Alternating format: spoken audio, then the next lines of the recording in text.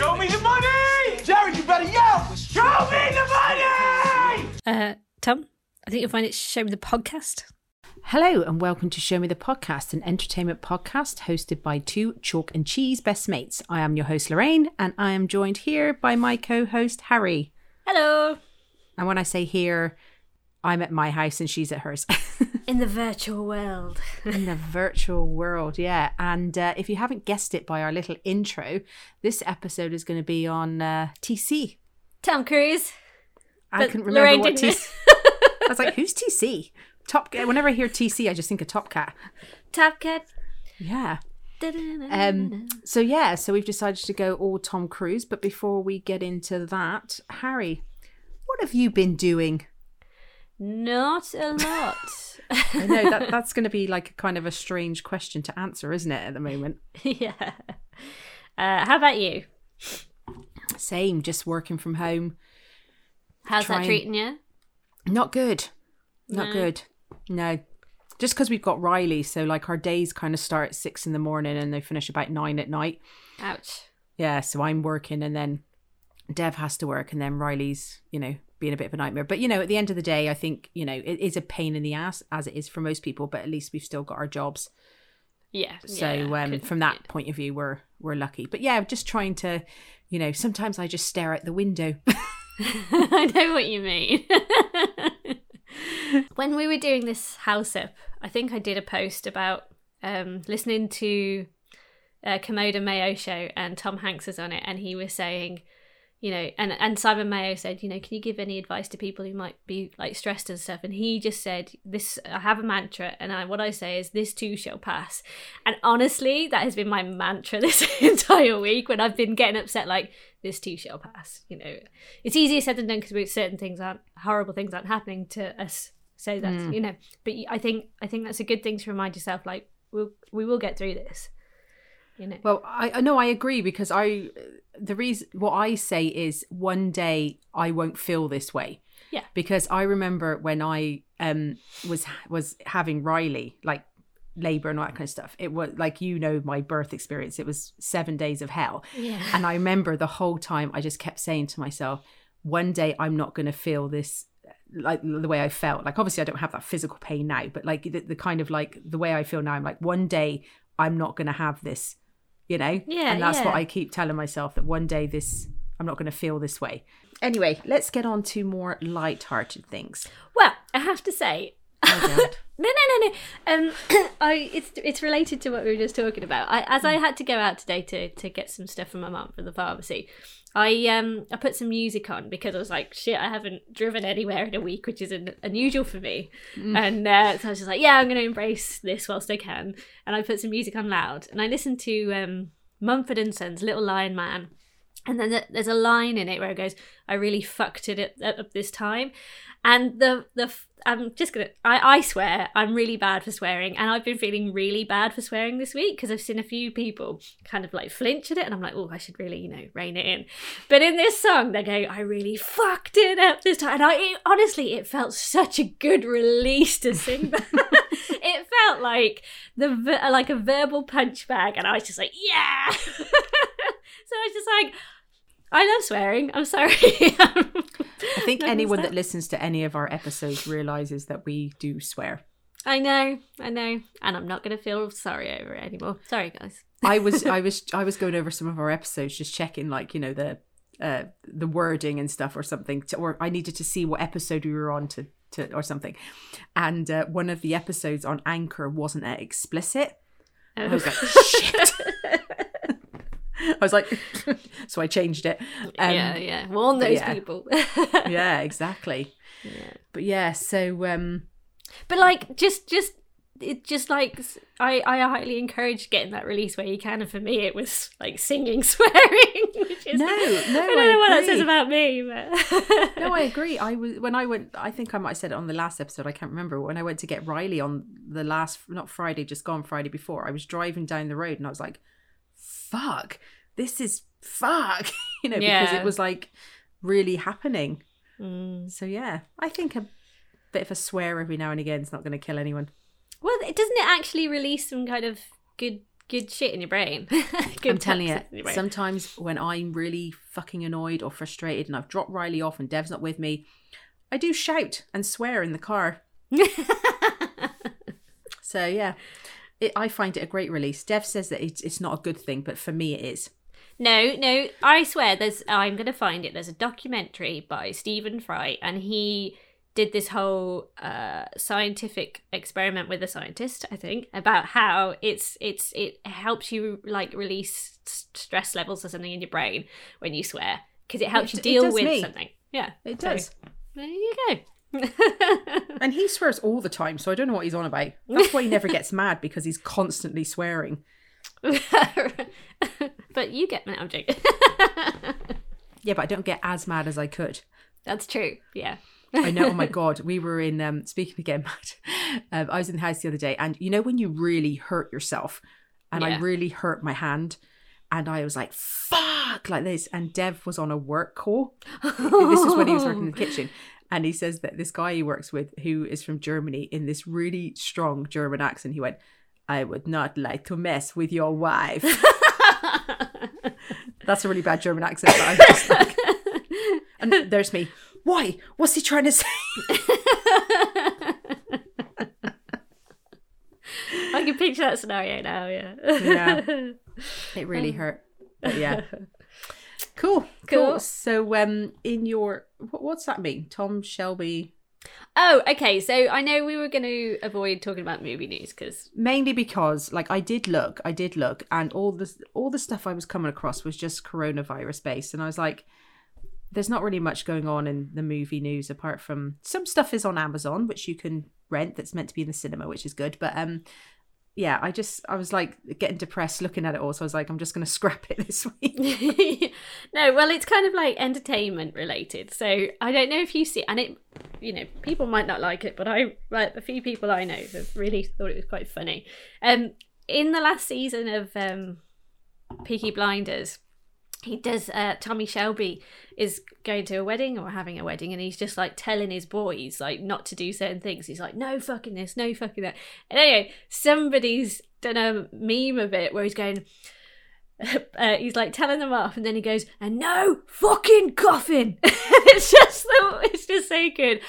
If I can, I'm going to insert it into this episode so you can hear it. It's just really funny. But you had to see it, so check it out if you can. No, when I was going around the shops with Riley, I was saying that to her, don't cough, put your hand over your mouth. So we've taught her that whenever she needs to cough, she does the dab. Oh bless. So anytime she coughs, she's like, she does the dab. Oh, that's so cute. Hey, you've done some podcasts with her, haven't you?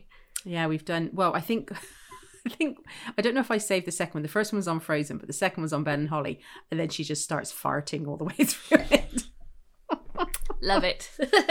But yeah, so I'll edit the Frozen one, but she's constantly now. So tomorrow we're going to do a few on it. But she sings in the first one. Oh, I know, it's so cute. It's only on for a minute or two, but I thought I'd edit it and then just like put it out for people who want to hear it.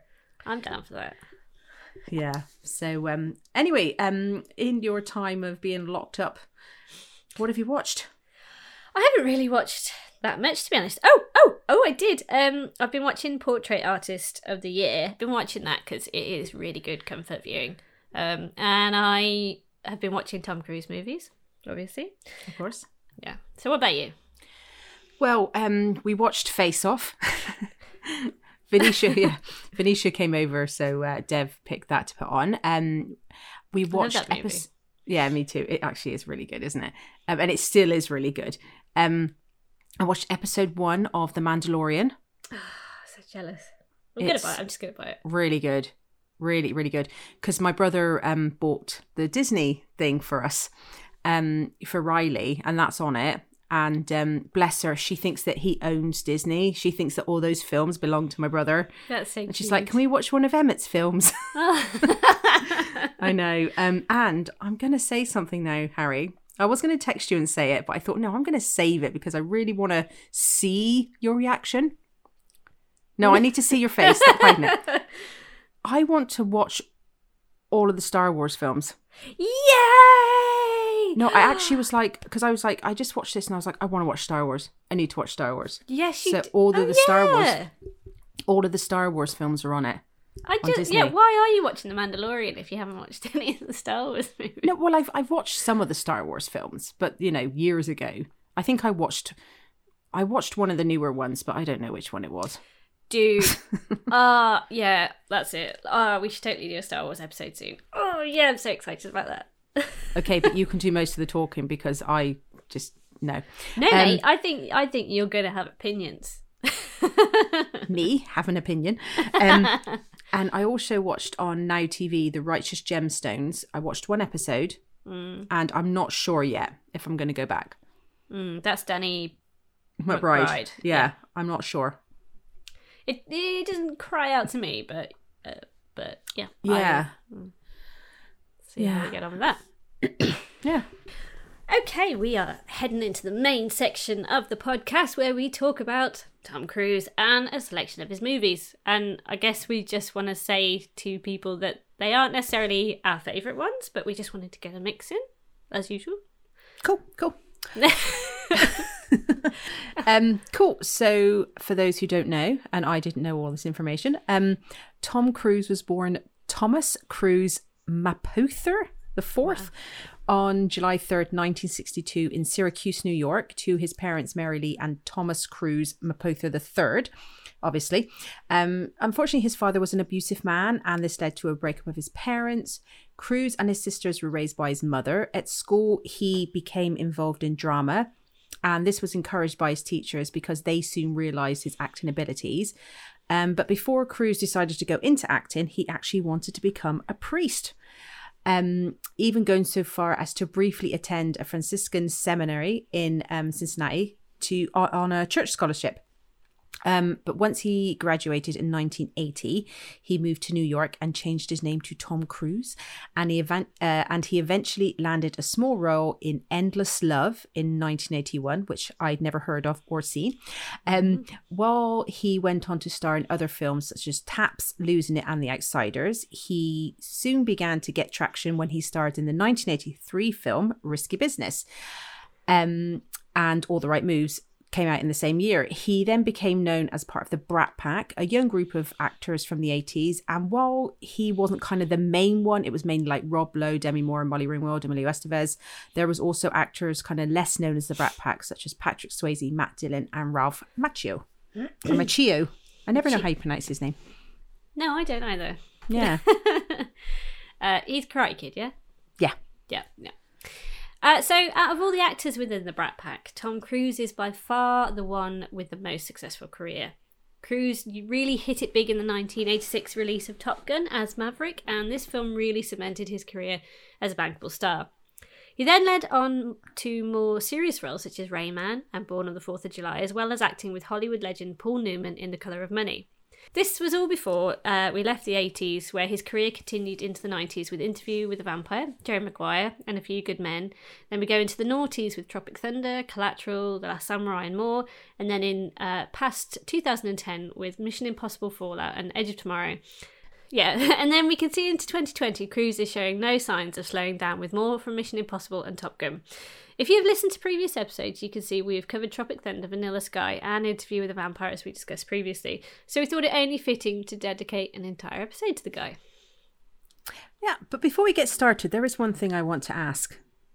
What's that? Why has Tom Cruise not won an Oscar? He's been nominated 3 times. Magnolia, Best Supporting Actor. Jerry Maguire and Born on the 4th of July for Best Actor. And when I was looking at this, because I was like, I'm sure he hasn't won one, I was quite shocked at some actors that hadn't won anything. And I think it's kind of an ongoing thing with Tom Cruise. People wonder why he's never actually won the Oscar. Do you think he's ever been deserving of it? Yeah, I do. Well, to be honest, I've not seen Magnolia, and I really do want to see that movie. So I can't comment on that one. And having watched Jerry Maguire, yes, I think he. Well, I don't. Who was he up against that year? I don't know. That's the thing. It's just like, yeah, he may be very good, but who did he run up against? But you know, I think he's got a few more years in him yet. So. Oh God, yeah. It's probably gonna. That's one thing about him, isn't it? I just don't think he'll ever stop. You know. No, I don't think even if you tell him to stop, he'd listen. No. No. So, yeah. I wonder if any of his personal life has affected people's opinions of his acting chops, which is wrong, really. Yeah, because he's a weird one when it comes to his personal life. Because while, you know, we know about his marriages and his, you know, Scientology and all that kind of stuff, whenever I think of Tom Cruise, I never think of Scientology, and I never think of, you know, it's the first thing. I don't think of Nicole Kidman or Kate Holmes. They're not the first thing that pops into my head. No. I never think of it. I know this is going to sound really, really weird, but whenever I think of Tom Cruise, I never think of him as having a personal life. I just think of his films. But that's a compliment to his approach to his career, I guess. Yeah, I find, like, especially lately, I don't really know anything about him. No, I think he's, well, after all the controversy that has come out in the past in his personal life, I think in the past few years he's kept very quiet on it all, isn't he? Yeah. And, like, I personally don't agree with his views on his religion, etc., but that's his, and I won't, like, get into that. But he doesn't, like, in the past few years he hasn't, like, for what I know, pushed it on people. So he's just kept himself to himself, and he's probably thinking, "They've got to keep doing that now." I really appreciate how he's all about, like, movie making. He and Christopher McQuarrie, who he does the latest Mission Impossible movies with, they have this real passion for just, like, making movies, and that just seems to be his trajectory at the moment. And but I feel like that's always been, like, when you watch him in some of these films, and, like, you know, his passion for the career he's in, like, within this film. So, like, you know, we'll talk about the films obviously in a minute, but, like, even in the films, I feel like the passion he has to become the best at what he's doing in the films is like it's like Tom Cruise as Tom Cruise. Yeah, he just wants to be the best. Yeah. And like you said, when I see him in interviews, I just feel like that's, first of all, he comes across as a really nice guy. And you also, like, I was watching something popped up on Facebook, a Graham Norton show, and he's there with Seth MacFarlane, and Seth MacFarlane's doing all his impressions, and Tom Cruise is just like, he can't stop staring at him. He's just like, you know, he's like so impressed, and that's what I like. Like, whenever you see him on talk shows and there's other actors on there and the other actors are talking, he pays attention. Yeah. Because sometimes, if you ever notice, like, some people kind of like, oh, this one's talking now, I'll just wait until it's my turn to talk. Whereas him, he asks questions. Yeah. And he compliments them. You know what I mean? And I like that about him. Yeah. Yeah. Overall, I think he seems like he's a nice man. Yeah. He comes across nice, and I'm, you know, until I see anything that says otherwise, I'm not going to think any bad thoughts. Yeah, he's a massive philanthropist as well, isn't he? And you can't knock him on that either, unless it's Dodge, but I doubt it. Yeah, exactly. So, what film would you like to discuss first? Are we going to go in order that we've, yeah? Yeah, I think that's cool. Like, we're going through his career, aren't we? Yeah. Yeah. So, let's begin with the 1988 movie Cocktail. Go for it. Oh, right. Okay. I'll tell the synopsis then, shall I? Cocktail is a 1988 American romantic comedy drama directed by Roger Donaldson and written by Hayward Gould. Or Gold. It tells the story of a young man who has just done a stint in the army and dreams of making it big in the world of marketing. In order to fund a college business degree, he gets a job as a bartender and comes under the wing of Doug Coughlin, played by the actor Brian Brown.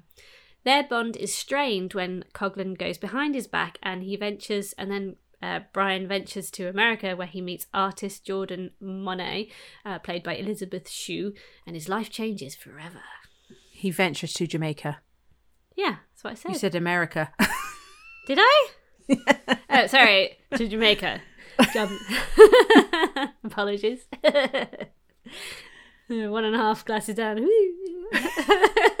America, Jamaica. Yeah, so Cocktail. Do you like this film? I love this movie. I did. I watched. I was just saying, I hadn't seen it for years, and I really enjoyed it. Do you know? It was. I'd never seen it until I started seeing Alec, and I'm sure he probably won't appreciate me telling everybody this, but three of his favourite movies, two of them feature Tom Cruise, and they are Cocktail, Dirty Dancing, and Top Gun. And he made Not bad choices. No, they're very 80s. He's an 80s baby for sure. But Cocktail, I really love. And the thing, like, I know we always go nostalgia. It's a thing for me, but it's not like the nostalgia of the movie. But when I watch this, it's the nostalgia of actually having been like bar staff and having worked in busy bars like that. And I really love watching those scenes at the beginning when he's like working in a busy bar. I'm like, God, what a give to be back there doing that now in that kind of environment. It was so much fun back in the day. Knackering, don't get me wrong. I remember squeezing shit out of my socks and shoes and stuff too. No, I worked in that industry for years. I even worked in America and bartending and cocktails, all that kind of stuff. Yeah. In Boston. And Why don't you make me cocktails? What's that about? I used to be good at making cocktails, actually. But I remember working in a bar in Ireland, and it was one of the busiest bars in the country, nightclubs in the country, should I say. And all night it was just like 3 deep. Yeah. Three deep. And just like, you just had you were serving 4 people at a go, and it was just like hours of it. And I do miss all that. Do you remember like waking up the next day and your pillow just like stinks of smoke because of the bar smoke and stuff?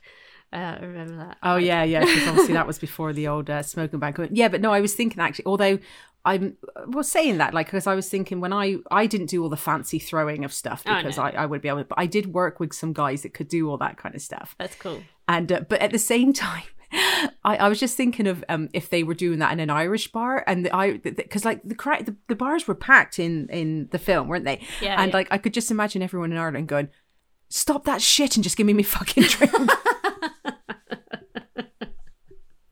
Do you know what I mean? Yeah. It's just like they're in that club or in that bar and it's like jammed and they're like throwing bottles around. And I'm like, no one's ever going to get fucking served. Well, he gets to that point, doesn't it? Because I can't remember what the woman asks him. She's just like, one of the waitresses says something and he's just like, "You bitch, you could have told me that was it was a rum and coke. Cuba Libre, she's called. Yeah. Actually, I remember having that conversation with someone about a screwdriver. I was working in this bar. It was called Tonic in Boston. And I was working with an Irish guy. His name was David. I'm sure he's not listening to this.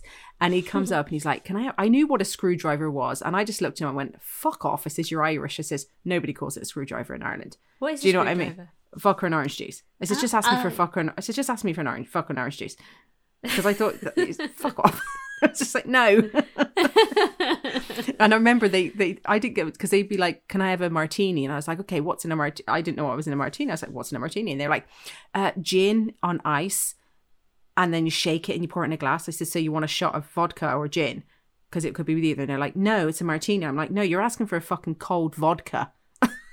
Like, but because they put it in ice and shook it and put it in a glass, it was a martini. Yeah, they didn't. Some of them didn't even want anything in it. It was just literally a cold shot of vodka, and they'd call it a martini or gin. I'd be like, "Get over yourself." Exactly. But yeah, so I get that whole nostalgia thing. But one of the big nostalgia things for me, because obviously I was alive in the 80s to watch a lot of these films. I don't think I watched this in the 80s though. I think I'd have been way too, because it was 88. Yeah, I wouldn't have watched this in the 80s. Was the intro and the light, the writing, the credits. Yeah. They were that like neon glowy. Yeah. Oh, I was like, that brought me back so much. What is that music that's so stereotypically 80s, and it sounds like it's a sophisticated panpipe, but it's not. It's like the keyboards. Like the keyboards were big. But synthy, the keyboards, synthy, because the keyboards back in that day, they weren't just like a piano. They had all those buttons, and they made all those sounds. Yeah, exactly. So it was that. But no, that was the first thing I was like, oh, it's so 80s. Yes, definitely. What was I going to say? I was going to say.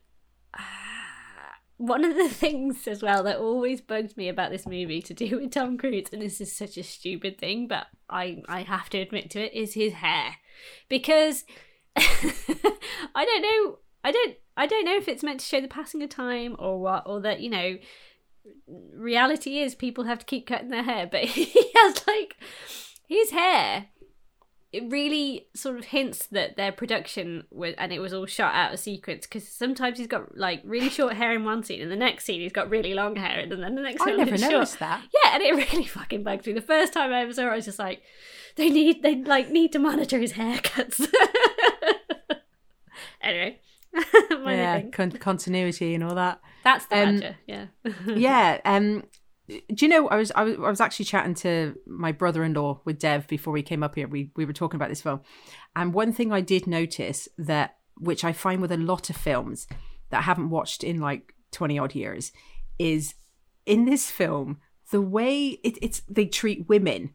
It's so different to what I first thought, and like the whole, like, I never noticed the whole sugar mama thing. Yeah, because like your man had, and then he went off with the woman and stuff like that. So like there was stuff in it that I wouldn't have thought of back in the 90s. No, I was in my teens when I saw this. Yeah. I didn't understand all that kind of stuff. And, you know, back then, I know it's a bit different now. People would know now. But back then, you didn't take much notice of women being treated a different way because it was just normal, you know. But there was certain things in here and I was like, oh my God, you know, like how like weird it was, you know, the way they carried on. But I thought it was kind of a strange thing, because usually the sugar mommy is like the sugar daddy.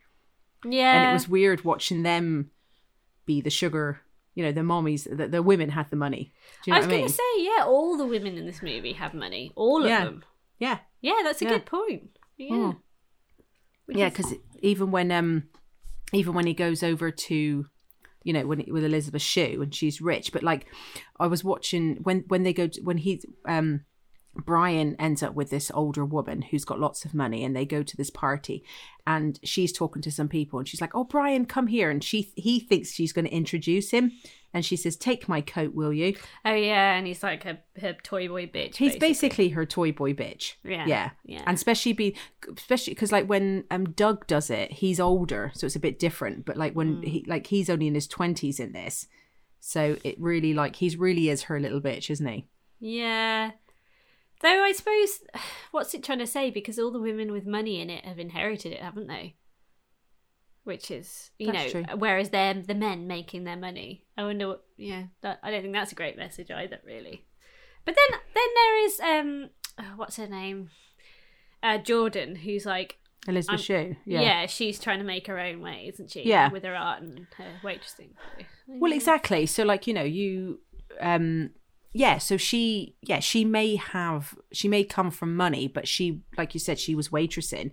And when they went into her apartment, it wasn't like she was living in this big swish fancy place. It was quite a small place. I love her apartment. Yeah, me too. Love her hair as well. And I the loved funky Elizabeth shorts Shue. Was she in Back to the Future, the first one? She was in the second them one. After this, because when they wake up in the second one, it's her. But she was kind of like in the 80s. She was one of those big because she was in like Adventures in Babysitting, and she was kind of like the cutesy girl next door. Everyone kind of fancied her, but she wasn't actually she wasn't up for this role. There was quite a few people that were like up for it, because it was offered to Molly Ringwald. She didn't want to do it. It was offered to Heather Graham, and she couldn't do it. Yeah. And then she was up against like Jodie Foster, Jennifer Grey, Demi Moore. Oh, right. Do you know what I mean? And Demi Moore in the 80s was fucking massive. Like, do you know what I mean? Yeah. And she got it. But I think because with her, she's very pretty. So she's believable to be with someone, because he's very good looking. Like, do you know what I mean? So no, but he is in this. He's classed as good looking in this. Like, do you know what I mean? So she's believable, but she's also there's an innocence about her, you know, because of the way she believes they're in a big proper relationship. Which, one thing from working with bartenders, especially males, and I'm sorry to stereotype, but they like to play the field a little bit. Like, do you know what I mean? Like, whenever a bartender, when I worked in the trade, I never took it seriously if a bartender showed interest in me. No. Yeah. You know, I knew what it was. But yeah, no, I liked her in it though. I did. I liked her in it. Yeah, I like her character in this. She's someone with her own mind in it. Like, as soon as like he cheats on her, she's like, "Fuck you, I'm out here." And like, yeah. But wasn't it so like when he met up with her to tell her about, you know, I'm really sorry, and she's like, well, why did you do it? Basically, and he goes, look, when a man dares you to do something, you do it. I know, it's pathetic. How childish is that? I'm sorry, but there's people we know from our past lives who had attitudes like that. They probably watched Cocktail one too many times. God, I know. But no, when he said that, I was literally like, oh my God, you're so pathetic. I know. I don't understand his relationship with Coughlin in this, because I love Brian Brown in movies like FX and all that sort of stuff. He's great. And I loved him as Coughlin in this. But weirdly, this time, I was just like, you are one fucking manipulative prick. And I was just like, and I just don't understand why Flanagan felt that he had to sort of prove himself to this guy. He had like a really weird father-son dynamic with this guy. And I actually was the same, because I remember like they met and they kind of became friendly, for use of a better term. And then when he kissed that woman, when Doug kissed the woman, Gina Gershwin's character, Carl, and Tom Cruise's character punched him and they were gone their separate ways. And then when they met up in Jamaica, they were like pally again. Yeah, but I don't feel that their relationship was long enough to be pally again, if you know what I mean. Maybe it's because Tom Cruise felt he owed him for sort of putting him down this whole bartending path. Because that was it. Because like Coughlin was always just like Coughlin's Law, and like trying to teach him about how to actually live in the real world. Whereas really, I think he was just like, I'm screwed up, so I'm going to screw you up too. There was a bitterness to it, wasn't it? Yeah. However, I've always loved it when I think Tom Cruise is like trying to train for college at the same time. And he goes, I'm trying my best or something. And he like runs out and Coughlin just goes, sexual frustration. I love that line. Yeah, I don't know. I really didn't. I've watched this movie so many times, but watching it for this episode, I really didn't get their bond. No, I was the same actually. I thought exactly the same. I was like, I don't really understand. I actually have here written down, his relationship with Doug is quite bizarre. yeah, same. It's funny how it's changed on viewing, but weird one.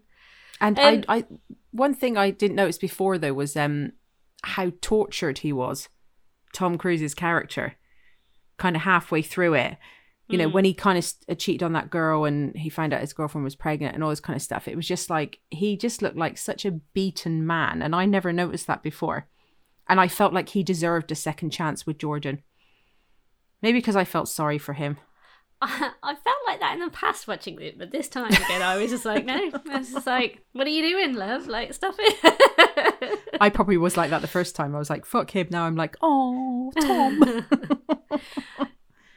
Yeah, I don't know. Fun, I don't know. One thing I did notice in this movie, and I've noticed it a couple of times watching it, is that he, in his earlier career, he does not look like a good kisser, because he is like shoving his tongue in her mouth all through their like love scene, and I'm just like, put it away. You look like a clam, you know. Yeah, I've never been a fan of that. No, well, no, right. No, but there's certain scenes. When I see a scene in a film, which is one of the other films that we're going to talk about, is when they go to kiss. When people go to kiss, whether anyone goes to kiss, and the tongue comes out before you they have reach. To eat. Yeah, sure. I'm literally gagging. I'm like going, like when I see those scenes, I'm like, I could never be an actress, because there's no way I'd fucking do that. I'd make them dip their tongue in fucking Nutella before I'd let them do that. That's the soundbite for this episode. Excellent. But yeah, no, it's like from that run from the shelter, that scene in the waterfall and stuff, and he's just like straight in there with the tongue, and I was just like, ooh, put it away. Apparently he got really sick filming that because it was so cold, and she just kept on being really mad because how cold that place was. Oh really? Yeah. Oh, it looks quite idyllic, I thought. Exactly. They did a good job of hiding the fact that it was actually that cold. Another thing I've noticed in all of his movies, which I do like, is he's like a neckline kisser. Have you noticed that? He always goes for a bit of the neck action. I must admit, when I was watching him do certain things, I thought, Tom looks like he knows what he's doing. Yeah, I agree.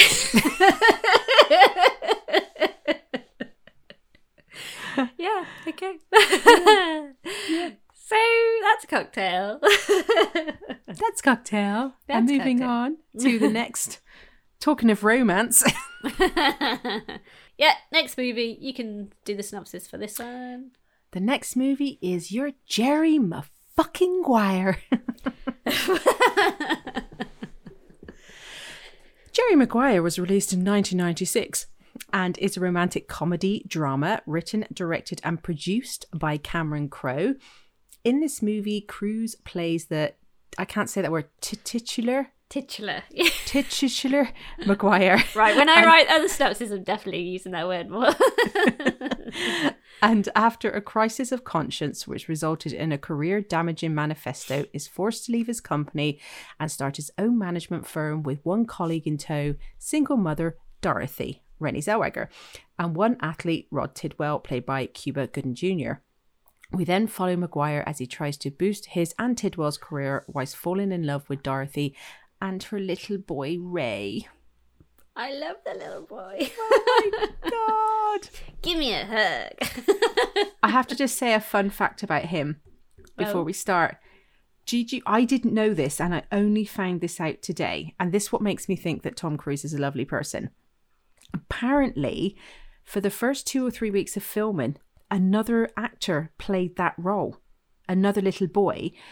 And they were in a scene, you know that scene where Tom Cruise comes in drunk and he's like, has that first encounter?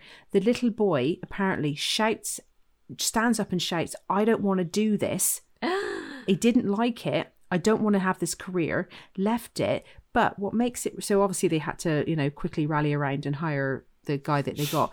But apparently Cameron Crowe didn't know this, and this is like, they're saying this is how amazing Tom Cruise is, that the mother of the first kid called Cameron Crowe's office to say that she'd got to say basically Tom Cruise had been calling her to check was the boy okay, sending the boy little gifts and letters to let him know that what happened was okay and that's fine if he doesn't want to do this. And apparently Tom Cruise lifted this boy's confidence and all this kind of stuff and really helped him, but nobody knew he had done that, only for she told them. Oh, I know. Oh, that's nice. Isn't that so cute? That is really cute. But I do love Ray. So, do you know what I love about Ray is the fact that his name is Ray. I know. I was thinking that. I was just like, why is she called him Ray? But you know when they're in the airport and she's like, Ray! Like, you think, the way she's shouting, you think she was calling her husband or something. Yeah, Ray! I know, yeah. And then this little, most adorable boy. I feel like if Riley was a boy, that's what she'd be like. I love it when he's just like, you know what, Ray, the zoo's fucking closed. And he's just like, oh, you said fuck. Or something like that. But yeah, that whole scene where they're on the couch chatting and Tom Cruise is trying to tell about his life and the little boy is trying to tell about his life. Yeah, and it's just so funny. Yeah. I gotta go to bed. I can hear my mom's coming. I gotta go to bed. Yeah. I wonder how old that kid is now. He must be. Oh, he'd be... Not much younger than he'd be, but in his late 20s, wouldn't he? I think he'd be. I don't know. Let me see. But yeah, I swear to God, he's just like. I think when he came out, when that film came out, everyone just fell in love with that little boy. Yeah, I remember the hype about him at the time because then he went on to do the little vampire and all that sort of stuff or whatever it was as well, didn't he? Yeah, 1990. Oh, so he's 30 this year. Oh, so he's only a few years younger than me. It's really weird because he's quite a handsome young fella, and I always just think of Ray. But yeah, he's still going strong, with his career. But yeah, no, he's just so cute. So I have a big confession to make. Oh God, you didn't watch it all, did you? No, I did watch it all. However, this is one of those films that you have made up. I mean, I'm sure we all do it. Made up an opinion of by watching little bits of it, and I'd never seen it in its entirety. And I have to say, especially with all that's going on, this just made me feel so good, and I'm really glad we chose to watch it. And I was just like, I really love this movie, and I understand why people love it. Oh, so this was your first proper time watching it? Yeah. Oh my god! Shouldn't admit that because I lied. No, to do but there's. I think everyone has that film that everyone assumes you've seen. Mm. You know what I mean? But no, I'm so glad. So what was it that you liked? What was it that warmed the cockles of your heart? It was actually the friendship between him and Rod, Cuba Gooding Jr. Like, I know. I'm probably really cold-hearted, but I couldn't give a shit about the romance side of it, and I just didn't feel that, if I'm honest. And at the end, when she's just like, "You had me at hello," I was just like, no, not buying it. But when oh my god, I was sat on the sofa like trying to fight the tears when Cuba Gooding Jr. walks out of the changing rooms after the big thing at the end, and he's just like, "Where's Jerry? Where's Jerry?" And I'm like, "Oh my god!" it's like Rocky, isn't it? Adrian. Yes, it was very similar. And like when they just finally like, you know, we fucking made it. I was just like, oh, so nice. It was that was the real thing for me in this movie. Their bond. So yeah, what about you? There's actually lots of films I like about this film because obviously lots of films you like about this film. Lots of things. Sorry, I like about this film. Obviously, it starts off with this whole like the industry he's in. Like they're all kind of cutthroat, and you know he does this mission statement where you know fewer clients, less money, and all this kind of stuff. And you think, yeah, he's really turned a corner here. But then you kind of see he hasn't when he gets Rod Tidwell, but then he also wants Cush, and he kind of just like pushes Rod to the side and only really embraces Rod when Cush is kind of like fucked off. He's a bit, I mean, no, Jerry is a prick. Oh god, yeah. But you know, you kind of fall for his... Oh, 1 second. Riley's talking in her sleep. Yeah, so you kind of fall for his mission statement, and then you realise actually no, not much has changed. But then, like you said, you kind of see this relationship building with Rod, and it's kind of like brothers, that kind of like bickering, because he's like, you know, when he brings him around the conference lobby, yeah, and then he turns around and he's like, you know, if you just took that chip off your shoulder, the way you took that chip off your shoulder was great for that 1 minute, basically, people actually liked you. And like when they're on the plane and, you know, Rod's quite annoying. And, you know, so it's kind of, I feel like it's like watching two brothers that really like each other, but at the same time irritate the shit out of each other. Well, I think what's interesting about them both is like the side of Rod that we find annoying is humorous. But he obviously needs an education in how to be a businessman as well as a sportsman. Yes, and that's where Jerry comes in. Yeah, whereas Jerry needs to figure out how to be an emotional guy as well, like and, you know, and embrace like sort of love, and they balance each other out, and they figure out each other's like they sort each other out through that. But yeah, it's definitely, and you know, I'm probably not allowed to use this statement anymore. It's definitely more about the bromance in this than the romance for me. Well, I kind of think it's half and half, really. Like I think, like, usually when you watch films where there's romance, it's basically the romance between them, you know, the man and the woman, so to speak. But yeah, there is amazing bromance, but I like the romance in this because I don't feel like it's overly rushed. Like, I feel like she's... Dude, they get married, like, straight away. No, but I feel like she's a bit more into it straight away than he is. Because, like, you know, when he says he broke off the engagement, and she's like, oh my God, like, behind him. But I just think that she knows how to deal with him. Like, I don't feel like it's a typical, oh, I love you, oh, I love you. I feel like there's a lot of, like, kind of... I feel like it's more realistic. Because, like, she's kind of being a bit sensible, but not... And she's got the sister in the background kind of trying to talk reason into her. I don't know. I didn't feel like it was your typical romance. Because she wasn't his... She's not the one he's supposed to end up with. If you know what I mean. In the industry that he's in. He's supposed to be with the Kelly Preston character. If you get what I mean. Yeah. Even though she's wrong for him on so many fucking levels. I don't think she's sensible. She rushes into a marriage with him, and she also rushes into saying she loves him after the first time sleeping with him. I don't think. I think sometimes people feel that way.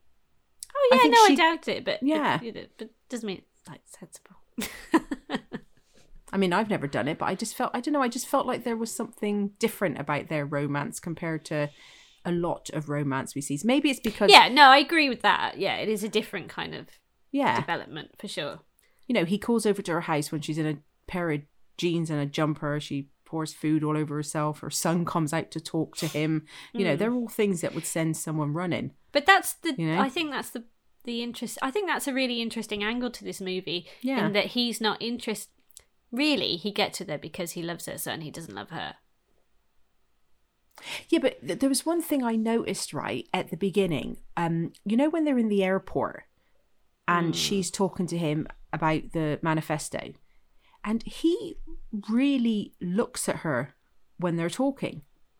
And that's one thing I noticed. Like, you should watch the way he looks at her. He really is interested in what she's saying. Oh, okay.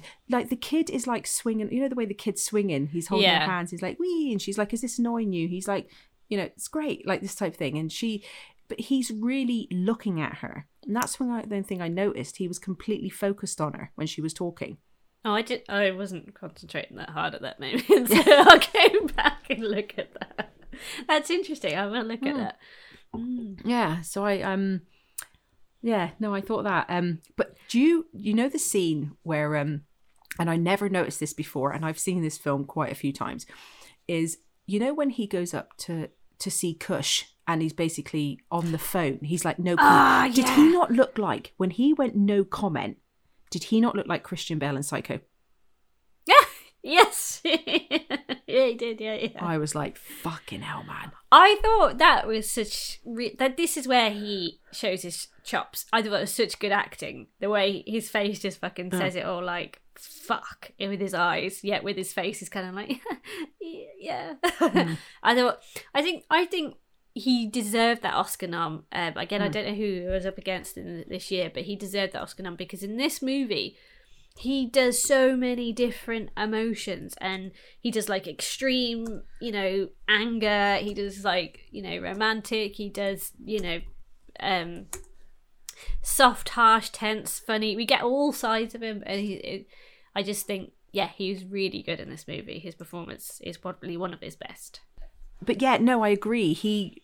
So many like even like when he was getting fired. Oh my God, the smug look of that guy. When he was firing him. Yeah. Like, and then he turns around and goes, will you get over yourself? How do you think it is for me? I'm the one that's have to tell you this. I was like, oh my God, can you imagine firing someone and then saying, look, why are you getting pissed off? How do you think I feel having to be the one that fires you? Fuck you. Off. Yeah. Yeah. But with that fuck, do you know those people? You know those people that when I knew one girl once that when they give you bad news, they do it with a smile on their face. It's not an obvious smile, but it's a fucking smirk.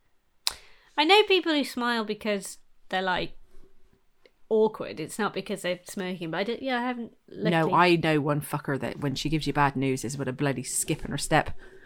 Oh, that's not very nice. But yeah, so he had that look on his face, didn't he? That kind of, I was like, I'm going to fucking punch you. And then Tom Cruise like trying to hold it together, you know.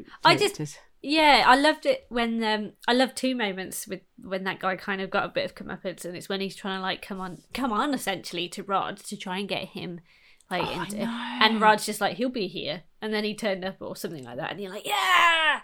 And then at the end when that guy he's like sports dude goes, why don't we hug like that? And then he tries to, he's just like, no, get off me. And it's just like, yeah, because you're a dick. So, he's such a fucking dick. But Cuba actually, he won the Oscar for that, didn't he? Best Supporting Actor. He is amazing in this movie. But have you noticed he got the curse of the Oscar? It didn't do well after that? No. Yeah. He didn't, and he's such a good fucking actor. He never really, because you get a few actors that did, like Mira Sorvino. I remember she did a really good film, Mighty Aphrodite, and I think she won the Oscar for that. And her career went to shit. So I think sometimes you can do really well, win the Oscar, and it kind of has the opposite effect that it's supposed to have. Like, so maybe it's a good job Cruise hasn't won one yet. Yeah, but I think I'd like to see him win one though. But you will be cursing his career. you know the Oscar that didn't Brad Pitt win the Oscar this year? Best supporting, I think. Was that his first one? Yes. Yeah, and I think, like, you see sometimes actors, they win an Oscar for a very young age. But I feel like there's something quite nicer about it because like Brad Pitt's done a lot of good stuff. Tom Cruise has done a lot of good stuff. Because Leonardo DiCaprio, he didn't win one until quite later on, did he? Yeah, I know. And I haven't seen The Revenant, so I couldn't comment. But God, it's so good. Well, I don't... Okay, well, my comment probably won't stand then, but from a lot of people's... What I've heard is a lot of people's opinion is it just felt like it was given just because people thought it was about fucking time and not for that performance. No, I thought he was fucking brilliant in it. But it's one of those films that definitely need to be in the mood to watch. Oh yeah, that's why I haven't watched it yet. No, and I don't blame you. I went years before I watched Braveheart because I just was never in the fucking mood, and when I watched it I was like, why haven't I seen this? It's brilliant. But no, he's really good in it. Okay. Really fucking good. I think he deserved the Oscar for that. I thought he was amazing. I know you don't like it, but I think he deserved one for Wolf of Wall Street. He is amazing in that movie. No, I do think he's good in that movie, but I don't know, that movie just didn't. I maybe I need to watch it again. I love that movie. I know. The bit on Quaaludes is I haven't laughed that much. Is that the bit where he's crawling out in his front garden or something? That is basically you and me. We get really drunk together and we think... Give context, Harry.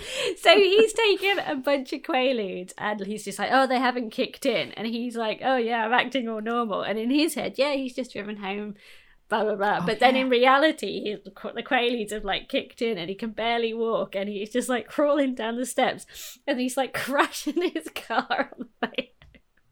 Can I just add that when me and Harry have been drunk, we've never driven and crashed a car. Oh, no!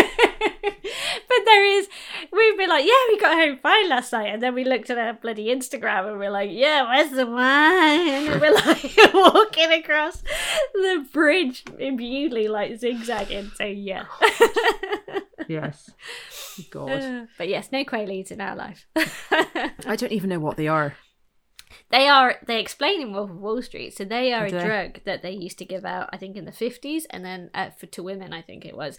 And then they realised how powerful or something they were, so they stopped selling them. So they were a really special and rare kind of drug that you could get your hands on, and they fuck you up, and that's why they take them, because they just literally, like, absolutely bollock you. And it's, yeah. So, yeah, watch Wolf of Wall Street and you'll get all this education. Okay, digressing a little bit there. Yes, I really liked Jerry Maguire, and I think this is a movie I will return to time and again from now on.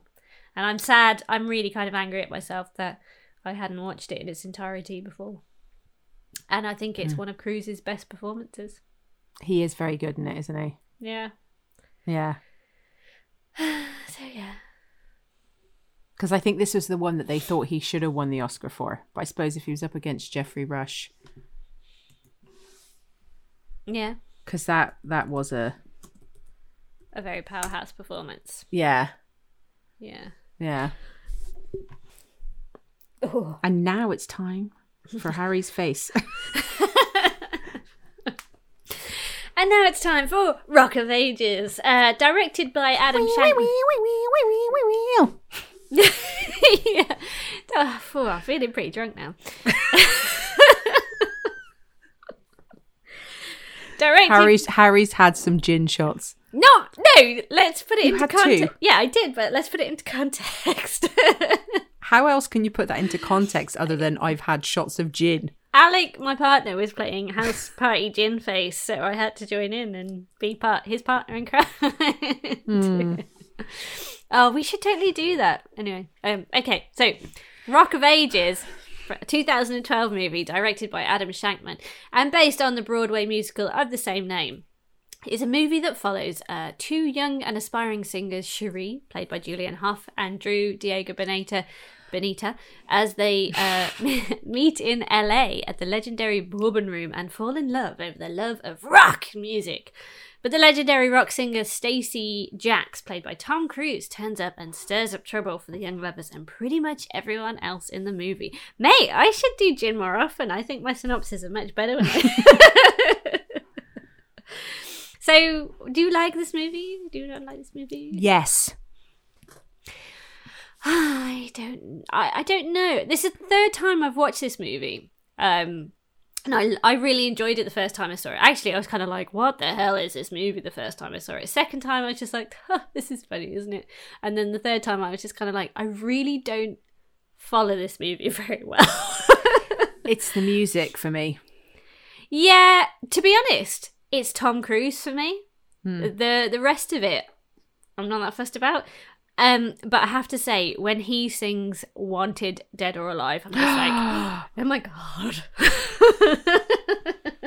No, I must admit, it's like, I think that's one thing about, because like, as we mentioned, we did like Tropic Thunder, Vanilla Sky and Interview with a Vampire in other episodes. And, you know, we've just talked about the other two films.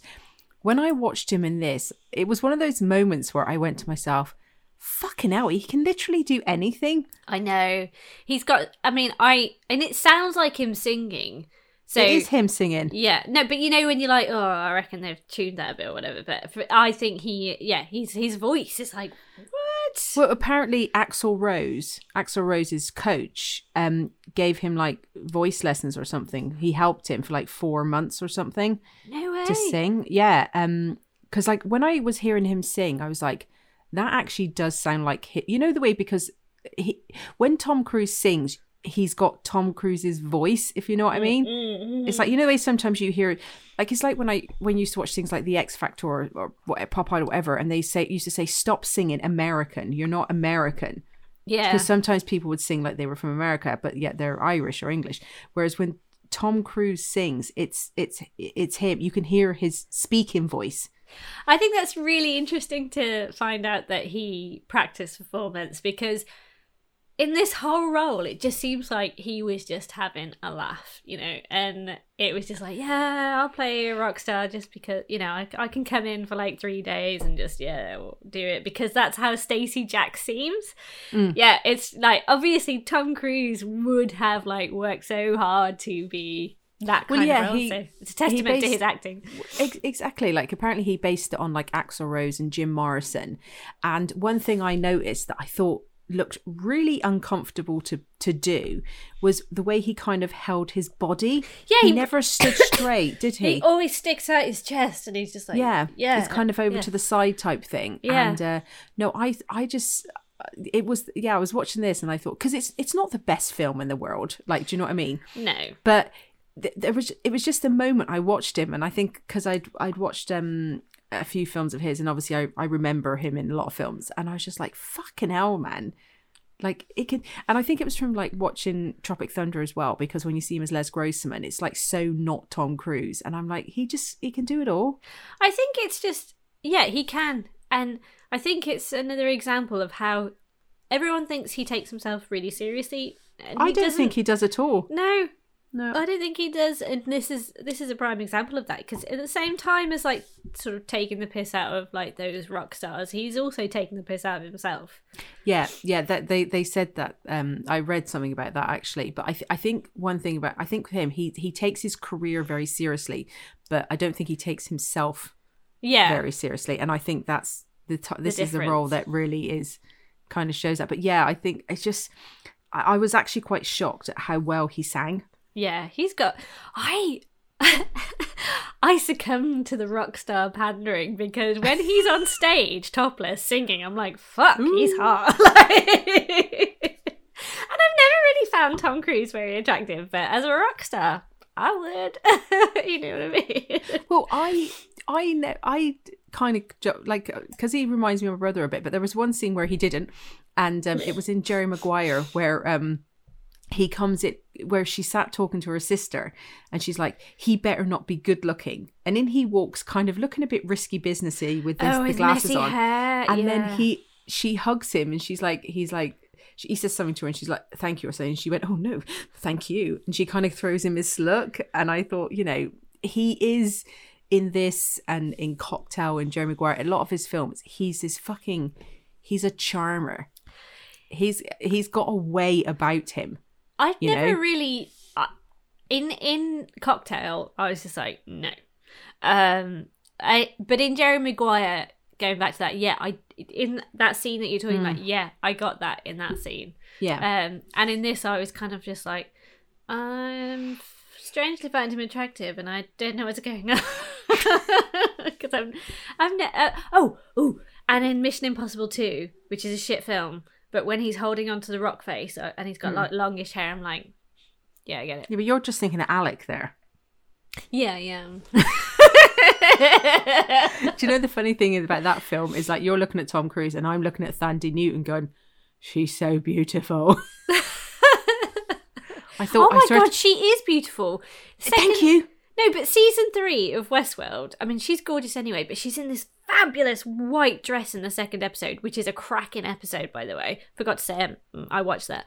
And I'm just like, she's in her 40s and she is freaking stunning. She's gorgeous. And I remember, like you said, to this day, she still is absolutely beautiful. But I remember the first time I saw Mission Impossible 2 and she came on and I was like, that's not fucking natural, man. No one should be that fucking good looking. Yeah, she's gorgeous. But yeah, she's aging very, very well. But yeah, no, it's kind of like, but when I don't know if it's so much now, but back kind of in the 80s with all these rock stars and the way women used to literally faint and drool over them. Like, it's that kind of thing, isn't it, with this? He's literally that person. Well, yeah, look what happens with gosh, what's the actress's name? The reporter in it. Yeah. That's the tongue thing. That's what when I was talking about the tongue sticking out. And they're like, bah. Yeah, not nice. No. Something though that I don't want to bring the tone down, but like I think it was a couple of years ago. Do you follow Julianne Hough on Instagram? No.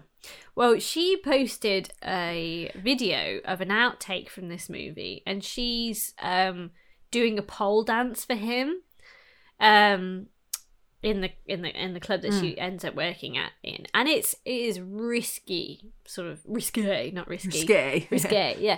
And I was just thinking, when she shot this, she was in her early 20s, maybe, early mid 20s, and then he would have been in his mid 40s, and I was just like, a couple of months, like not too long ago, there was that big conversation about like how it is actually creepy that there's like these huge, massive like age gaps, but anyway, watch it, and it's a really risky scene, and I'm not surprised it didn't make the end cut, but I don't know, just kind of, yeah, she's younger than you.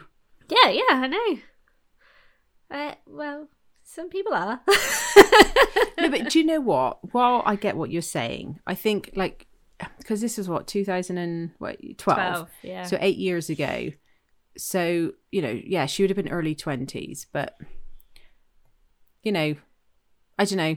Is it because he, like, if Tom Cruise had been 27, would it have been as risque? Is it just because he was older? Yeah, I don't know. It is a risk, like, for a movie that you would think, well, I don't know about this movie. Who is it aimed at? Like, yeah, I thought that as well. I was like, because there's things in it that are really quite, like, especially when he's with the reporter and the way he opens her legs up and all that kind of stuff, and the inappropriate behavior of grabbing people's asses and all this kind of stuff. Yeah.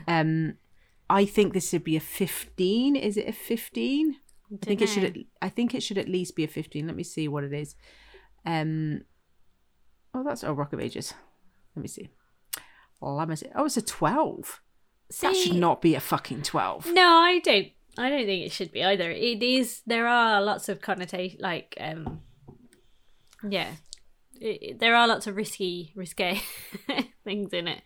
Yeah, that should not be a 12. No, I don't think so either. But yeah. Anyway, yeah.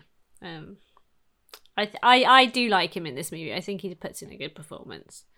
I have to ask, what did you think of Russell Brand in this? What was with the fucking accent, the Newcastle accent? Is that what he's supposed to be? No. Is it Newcastle? No, it's meant to be Brummie. It's meant to be... Oh, Jesus. I mean, my parents are Brummie, so I know, but and his accent's pretty shit, but where did I got Newcastle from? Do you know, the whole way through, I was thought, why don't you just fucking leave him as a Londoner? No, because I think it's because like Led Zeppelin, Black Sabbath, they're like Midlands based, especially right. Black Sabbath. I think it's meant to be, like an homage to like Ozzy Osbourne and all that kind of jazz. And his romantic interest with Alec Baldwin. Yeah, that's random. It was very random. It was. I mean, it's random. fine, but like it is random.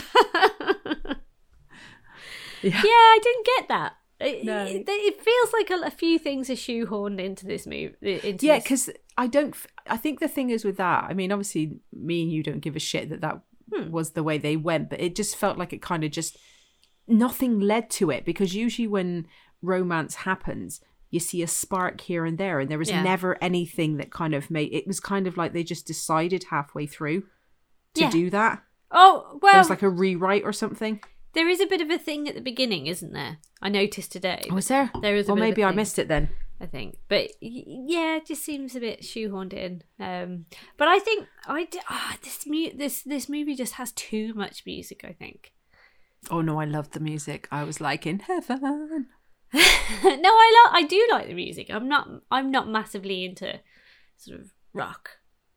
In that sort of sense, from like the 80s rock. I'm not really into that, no, but I do feel like it like with some musicals, there's a nice bit of sort of spacing between songs. Not in this. Literally, you get like 2 sentences, and then you're on to the next song, and you're just like, oh, I need a bit of a breather. That's how I felt with it, anyway. But yeah. Yeah, no, I like the music side of it. In general, I thought this was a good film, but not a great film. But I thought Tom Cruise was brilliant in it. Yeah, he's the highlight of it. He is definitely the highlight. Yeah. For me, in this, he was, because I seen this when it came out, but I didn't remember anything about it, if I'm honest with you. And for me, it was kind of like the same when I saw him as Les Grossman. And I was like, what the fuck? It was kind of like that. I was like, it's not what I'm used to seeing, but he does it really well. Yeah, it's an unusual sort of role for him, because like to be fair to him, over his career, he has done all the genres. So he's done, he's done romance, he's done sci-fi, he's done horror, he's done, drama. And these days we kind of mainly see the action side of him with like, all the Mission Impossible sort of franchise. But with this, I think we find it really rare to see him in like an out and out sort of piss take comedy. And that's kind of what this is, isn't it? It's like, this is a piss take of these kind of characters. And the same in Tropic Thunder, he's doing a, comedy. So it feels like it's unusual to see him in that kind of thing. But I love it when he does that, because it just feels like a bit of a left hook. You're like, whoa, Tom Cruise is being really funny. What horror film was he in? Interview with the Vampire. Or was that horror? Yes. Is it? Yes. Oh. Oh my god, you wax lyrical about how you hate that movie because it's so sad and horrific. I don't know, I wouldn't have thought of that as horror. Yeah. Drama horror, yeah. That is a horror movie. Horror. Cool.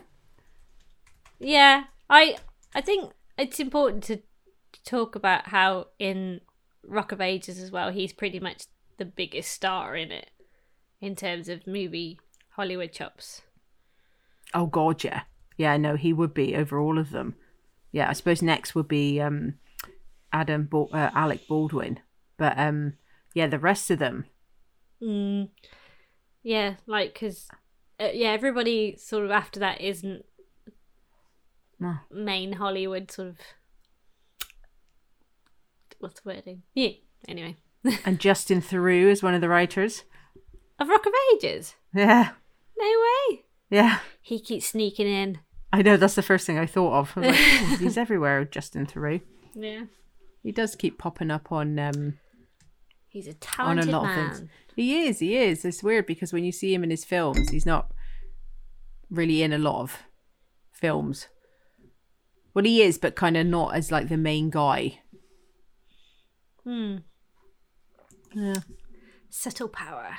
And he's really cute. Yeah. Right, shall we move on? Yes.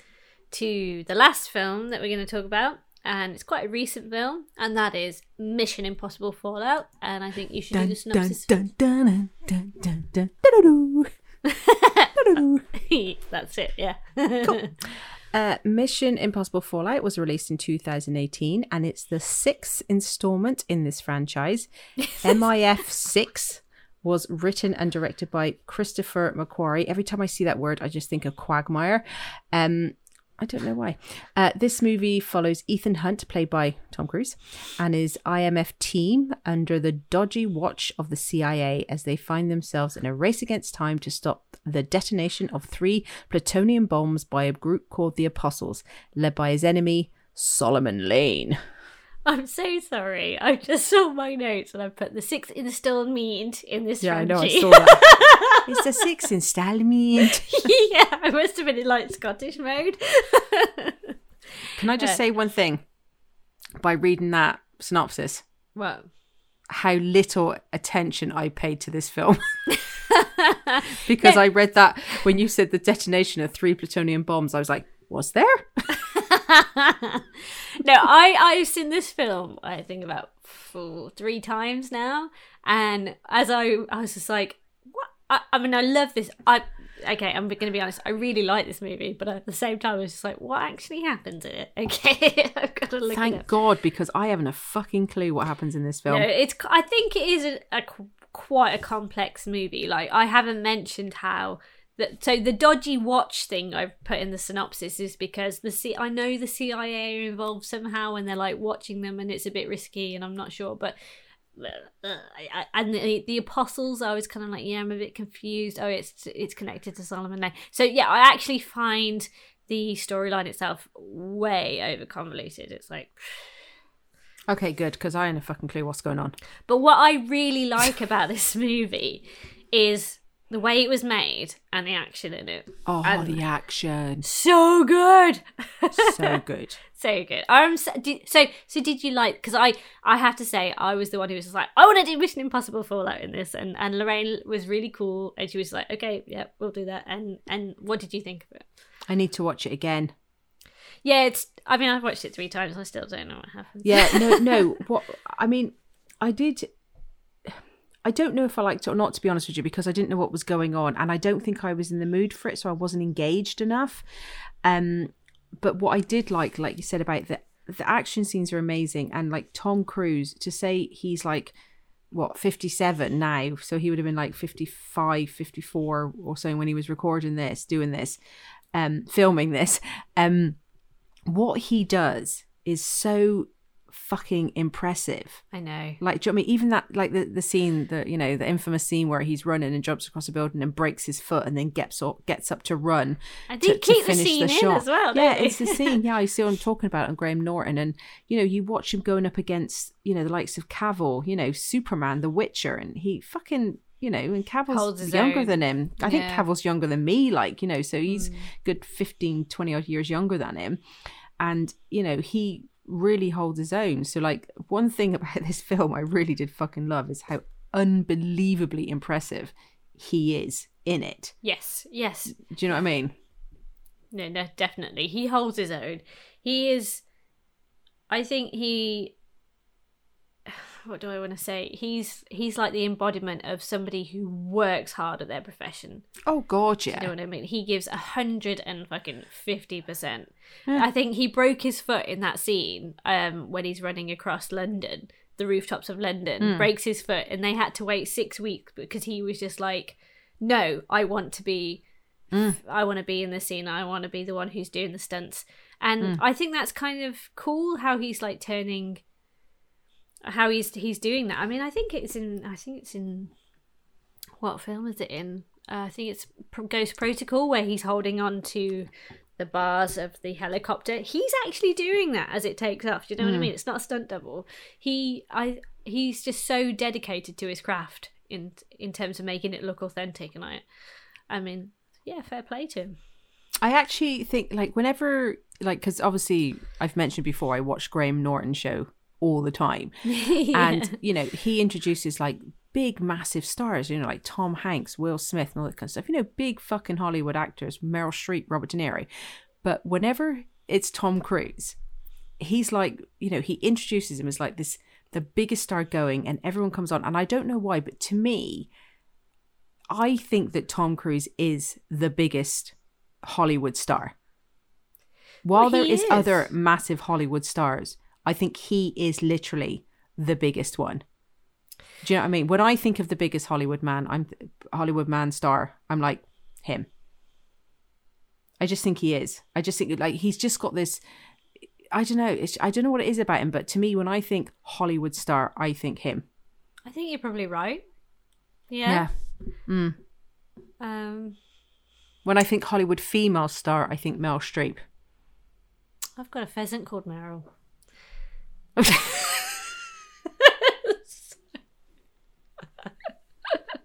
Sorry. Okay. But yeah, no, you're probably right. Yeah, he's just like, yeah, no, he's just great. But, like, you know, but there's also in this film, there's some, like, I think casting wise with this film, it's got, like, a really good cast in it, like with Simon Pegg, Ving Rhames, Rebecca Ferguson, and of course Henry Cavill. Like, I think it's a really good cast, and I love the way Pegg and Rhames are together. They're almost like a little comedy duo, aren't they? They are. I think the whole group, I think even like Tom Cruise manages to pull off like deadpan humor really well in it. And yeah, Benji, Simon Pegg's character, I really love him in this. I love all their team in this, to be honest. And I have to say, I know we love Henry Cavill, but I love Henry Cavill in this movie. And we've already talked about it before, but there's this scene early on in the movie when they're in a Parisian bathroom in a nightclub, which looks like a lot of fun, that nightclub. And Henry Cavill does this like little like arm shift, and it's just like the sexiest fucking thing ever. But that whole scene is brutal as well. It's like it's just like it looks painful. Do you know what I mean? And I think that's something that Christopher McQuarrie brings into the filmmaking of this. He makes overly dramatic, non-realistic sort of scenarios look realistic. Do you know what I mean? And I think that's a testament to the actors as well, because Cruise and Cavill make it look authentic. That whole like, you know, one of them like gets hit with a pipe, they get pulled through a wall or whatever, but you are there in the action. And I really like Fallout for this, because I don't really rate the rest of the Mission Impossible movies, if I'm honest. I did like Ghost Protocol, but again, that's McQuarrie, and I think he brings this element to it. I think him and Tom Cruise make this really good dynamic. I think you can both see that they really like they're really into like the practicalities of filmmaking, and they just want to make it as authentic as possible, and that comes across, especially in this movie. Even the fucking motorbike like chase across Paris is just like intense and ace, and it's just I think it's one of the best action movies I've seen in a very long time. Do you think Tom Cruise does the helicopter stunt thing? Do you know what, knowing him, he probably did. I know, I was watching that, I was like, he can't be doing that can't be him. I'm going to look into it for sure. But I know that in the upcoming Top Gun, which again is Christopher McQuarrie, I know that he's doing the actual piloting in the jet planes and stuff. So it wouldn't surprise me if he's done the helicopter stuff in this. No. Oh, and I love, and this isn't even Tom Cruise, but in this movie, I love the fight scene with Rebecca Ferguson and Solomon Lane, and Benji in that room. That's so tense, so good. Anyway, getting very excited about MI6. But did you not like it that much then? Or? No, it's not. I didn't. I just feel like I need to watch it again, if I'm honest with you, because I think the problem is with me is when I watch really high action films, I'm so engrossed in the action that I forget to actually see what the story's about, because I love action films. Because I love watching the scenes they do. I just find them so impressive. But the problem is I don't focus on the story. Mate, no. So then I have to watch them again to focus on the story. I have to say that's something I really appreciate with Alec, watching films with Alec, because he really takes in the storyline. Whereas, like, I think that's a testament, well, maybe it's not actually, to our film degree, because you and I are like looking at other things, whereas like our partners perhaps follow the storyline a bit more, whereas we're like, how did they make that, or whatever. And so a lot of the time I have to say, Alec, what's happening now? He'll explain it to me. But yeah, with Mission Impossible Fallout, I do think it is a bit too complicated for its own good. In terms of the storyline, but I had no clue what was going on. But I do think, again, like, Tom Cruise comes into his own when he meets his wife and her new partner, and he has to like keep his cool and pretend he's somebody else. And you could see the emotional like pain in his face, and then he has to bring it back to like, I just know her, she's my friend or whatever. I'm like, that's some good acting chops right there. Yeah, no, definitely. There's just something I have to say. I googled Justin Theroux, when we were doing it, and did you know that they're doing the Mosquito Coast? What? What's he got to do with that? He's an actor in it. What? And it's a TV series.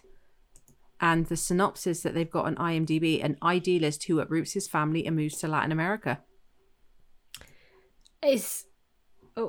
No, why? Huh? Oh, right. That's weird, isn't it, considering we were talking about it last episode? Yeah, exactly. Sorry. I just when I was doing that, I was like, what? Oh, yeah. Justin Theroux to star in the Mosquito Coast series adaptation. Oh. Wow. Okay, well, I think we're done with our Tom Cruise cruisiness. Mr. Cruise. I think we're going to steal some info from Mr. Luke Harrison, but I think he's very right in what he says, in that there's a Tom Cruise trope in that he's like a cocky guy who gets a job and then gets a knockback and then manages to master it and win in the end. That seems to be the thing in most of his movies. Yeah, no, I agree. But I think kind of looking at this, and because I think I've probably seen practically all of his films, most of them anyway, and I do like him. I do like a lot of his movies. Like, I don't think there's any that I'm like, oh my God, that's shit. Do you know what I mean? I think I like some more than others, but there's none that I've been like, that was a waste of my time watching. Do you know what I mean? Yeah, no, I'm the same. I think he hasn't made like a bad movie. No. In my opinion. There are movies of his that I haven't watched and I do want to see. Like I said, I really want to see Magnolia, because apparently that's I've seen that, yeah. Well, apparently a lot of people say that's his best role to date. What would you say about that? I don't know, best role. I think it was just because it was so different to what you were used to seeing. And I think sometimes that's why people go to best, because it's different. True. Do you know what I mean? They're not used to seeing in such a way. But yeah, no, I don't think I've seen Valkyrie. I haven't seen Valkyrie. Apparently, no. I've got no interest in seeing that. I don't think I've seen The Last Samurai. I love that movie. Yeah, I don't think I've seen it, so I think I want to watch that. Yeah, I recommend that one. I think he's really good in that. Although I wasn't a fan of Vanilla Sky. I fucking love Vanilla Sky. Yeah, maybe I need to watch that again. But he's not like, again, it comes down to that trope in that he's a bit of a knob and he gets too cocky and he gets a bit of a knock. Well, he gets a massive knockback, but comes through. But I think it's a great film. Again, Cameron Crowe. I think that was probably his third Cameron Crowe movie. Anyway, but yeah. There's so many I haven't seen. I want to see Rain Man. Haven't seen it. I know, I'm a terrible You haven't person. seen Rain Man? No. Oh my God, that is so good. I've not seen The Colour of Money. I want to see that as well. Really? And you love Paul Newman? I do love Paul Newman.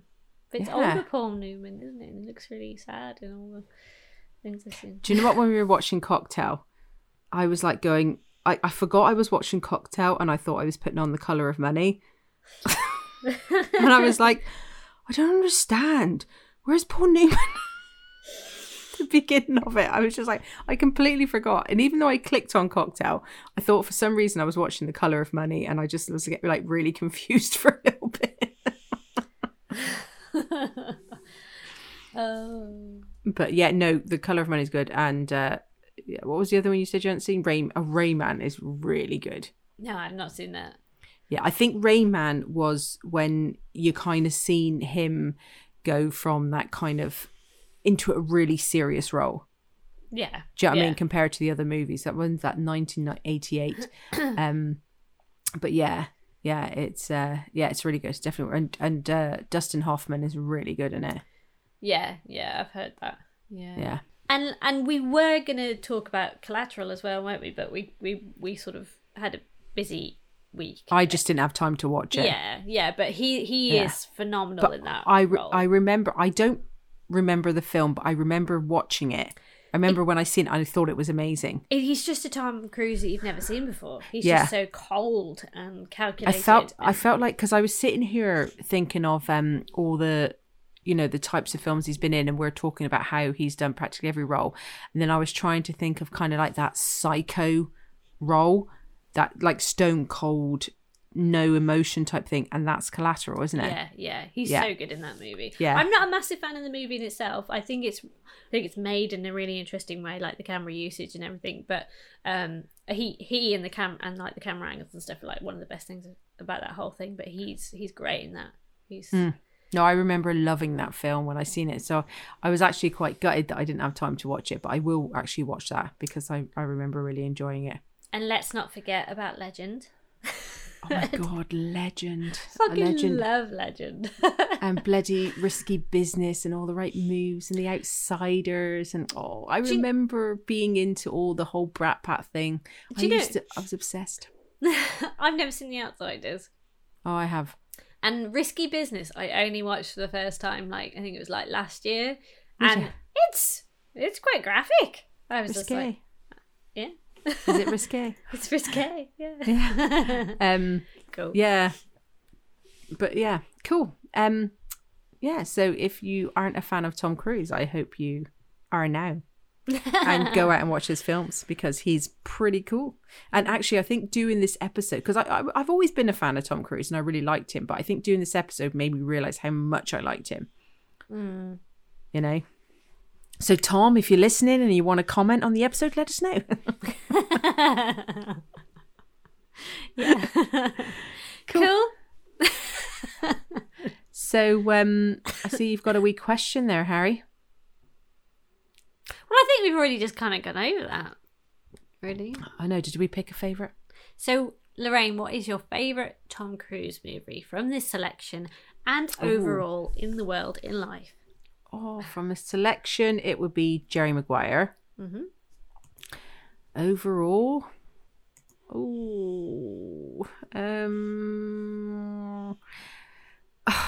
I don't know if it's like because it's my favourite film, but I just have a love for Top Gun.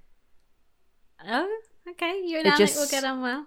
Yeah, it's nostalgia. I remember seeing that and just thinking it was amazing, but another one is just Les Grossman in Tropic Thunder. I just think he's fucking amazing in that. But then also, I love how serious the role of Rain Man. Sorry, I can't. I'll go on forever. You go. Well, I have to say, from this selection, I agree, Jerry Maguire. And overall, I'd say Jerry Maguire.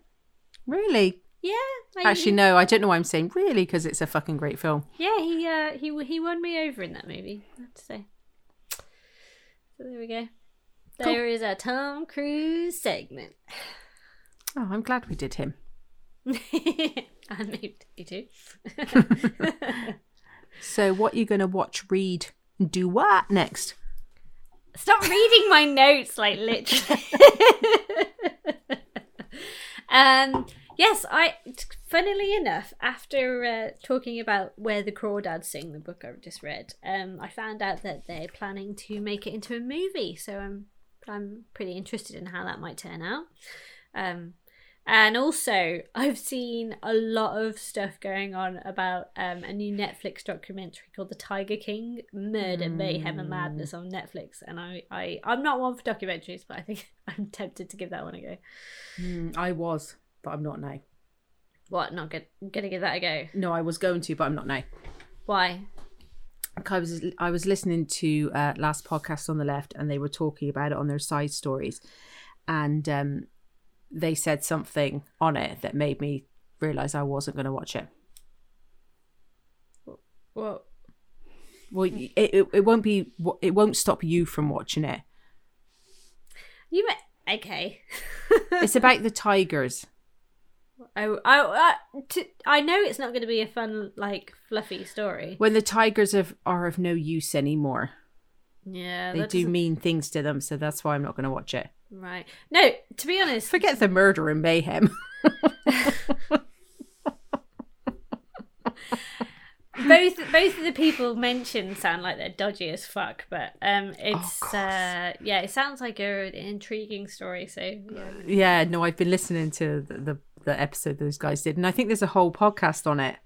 Oh right, yeah, shit, whoa. Yeah, there's a whole podcast on it. I actually seen it today because I was looking for a new true crime one to watch, to listen to. Sorry, but actually no, I went Supernatural. I'm listening to Supernatural ones at the moment. Supernatural podcast, yeah. There's a podcast called Supernatural. Yeah, but I listened to 3 different ones on stuff about supernatural stuff and haunted houses and all that kind of stuff. Oh, do you ever listen to Lore? I haven't listened to that one. I've watched Lore on Amazon. Oh, did you watch the Elizabeth Bathory one? That's weird. I can't handle her. She's too much. Fucking I remember horrible. listening to an episode of her on I think the podcast was called Serial Killer.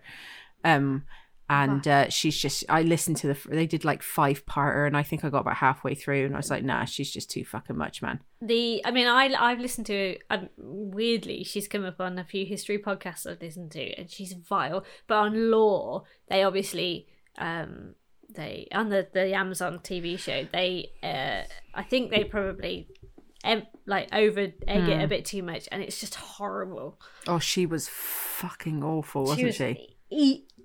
Probably one of the most evil persons I've ever. And her reasons for doing it was even worse. Yeah. Do you know what I mean? So yeah. No, I don't watch stuff on her. But look at us talking about serial killers together. Yeah. Shooting the breeze. So what are you gonna watch? The new season of Brooklyn Nine-Nine's coming on Netflix, and then the other new season. So season 6 is coming on to Netflix today. And I think season 7 has been released, so I'm going to watch that. So what was the whole? When did they cancel it and then renew it? I think they cancelled it after season 5, and then within 24 hours it had been picked up by someone else to do season 6. And now they've got season 7. I think they've got season 8 as well. Bloody hell! Fair play to them. Wow. Yeah, but it's a really good show. It's just fun, and they. Like, you've got everything there. You've got, like, you know, the captain is a gay black man. You've got people from, you know, Puerto Rico. You've got black. You've got white. You've got gay. You've got straight. You've got bisexual. You've got, you know, it just covers everything. And I think that's one thing about it, is it represents, you know, probably anyone watching it can kind of watch it and go, yeah, that's my character. That's me. That's, you know, this type of thing. And that's what I like about it. And it's accepting of everybody, you know. When I have caught it on the TV, it has made me lol, like, literally. So, but unfortunately, one of my favorite characters is Captain Holt's husband, Kevin. He's have you ever watched The Good Place? He's like one of the really evil guys on The Good Place. Is he a very well-spoken guy? Yes. Yeah. I've not seen The Good Place, but I've seen him talk recently on social media because of stuff going on. Evan something his name is. He likes some of my tweets sometimes. But yeah, I just love him in it. He's just so funny, and I wish he was in it more. But no, it's just such a good show. It covers everything. Cool. You know. Yeah, so I'm gonna watch that, but I don't know what else, because I think now we're doing these week to week. It's harder to. Don't admit that to the people. No, but me and you don't watch soaps and all that kind of stuff. I do watch My Home and Away, and I am freaking out because of obvious situation at the moment. They have stopped. I think they've stopped showing it in Australia at the moment. So, yeah, how are they recording stuff like EastEnders and Coronation Street? Is that still on? Well, no. I think production's been halted, so they have their batch that they filmed, and I think they're like, well, I mentioned this in the last episode. I think they're just gonna start like showing them twice a week or something like that. I don't know what's gonna happen with Home and Away. Forget everything that's going on. Harry needs her Home and Away. Genuinely do, because it's just like normally like it's my escape, because I watch serious stuff and I listen to like serious stuff and I read serious stuff, but like Home and Away is just that slice of just like, oh, it's in the sunshine, they all wear boardies, they all go surfing, there's like stupid drama that wouldn't happen to normal people, and now it's like, no, it's been taken out of my life.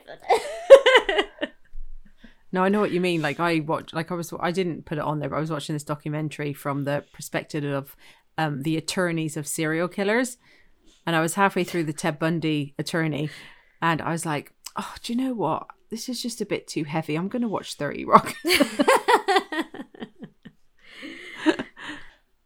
Cool. So we would just like to say thank you for listening to our Tom Cruise episode, and we hope you go out and watch all the films and enjoy them. And if you're looking to follow us on social media, we are on Facebook and Instagram as Show Me the Podcast, and Twitter as SMTPcast, and sometimes on WordPress as Show Me the Podcast. And Harry, where can we find you? You can find me on Instagram and Twitter as Tales of Peck. And Lorraine, what about you? I am Lorraine Purdon on Instagram and Twitter. And of course, you can rate and review us on Apple Podcasts. And of course, you can leave a message on the Anchor app. Do it. Somebody will, Harry. Have faith. Be that somebody. That sounds like a song. Be that somebody. I know that. I'm going to make a t-shirt of that thing. Be that somebody. Yeah. Leave me a fucking voice message. On the back. Anchor, Show Me the Podcast. Cool. So thanks for listening, and we will chat to you soon. Bye. Right, I'm going to press stop.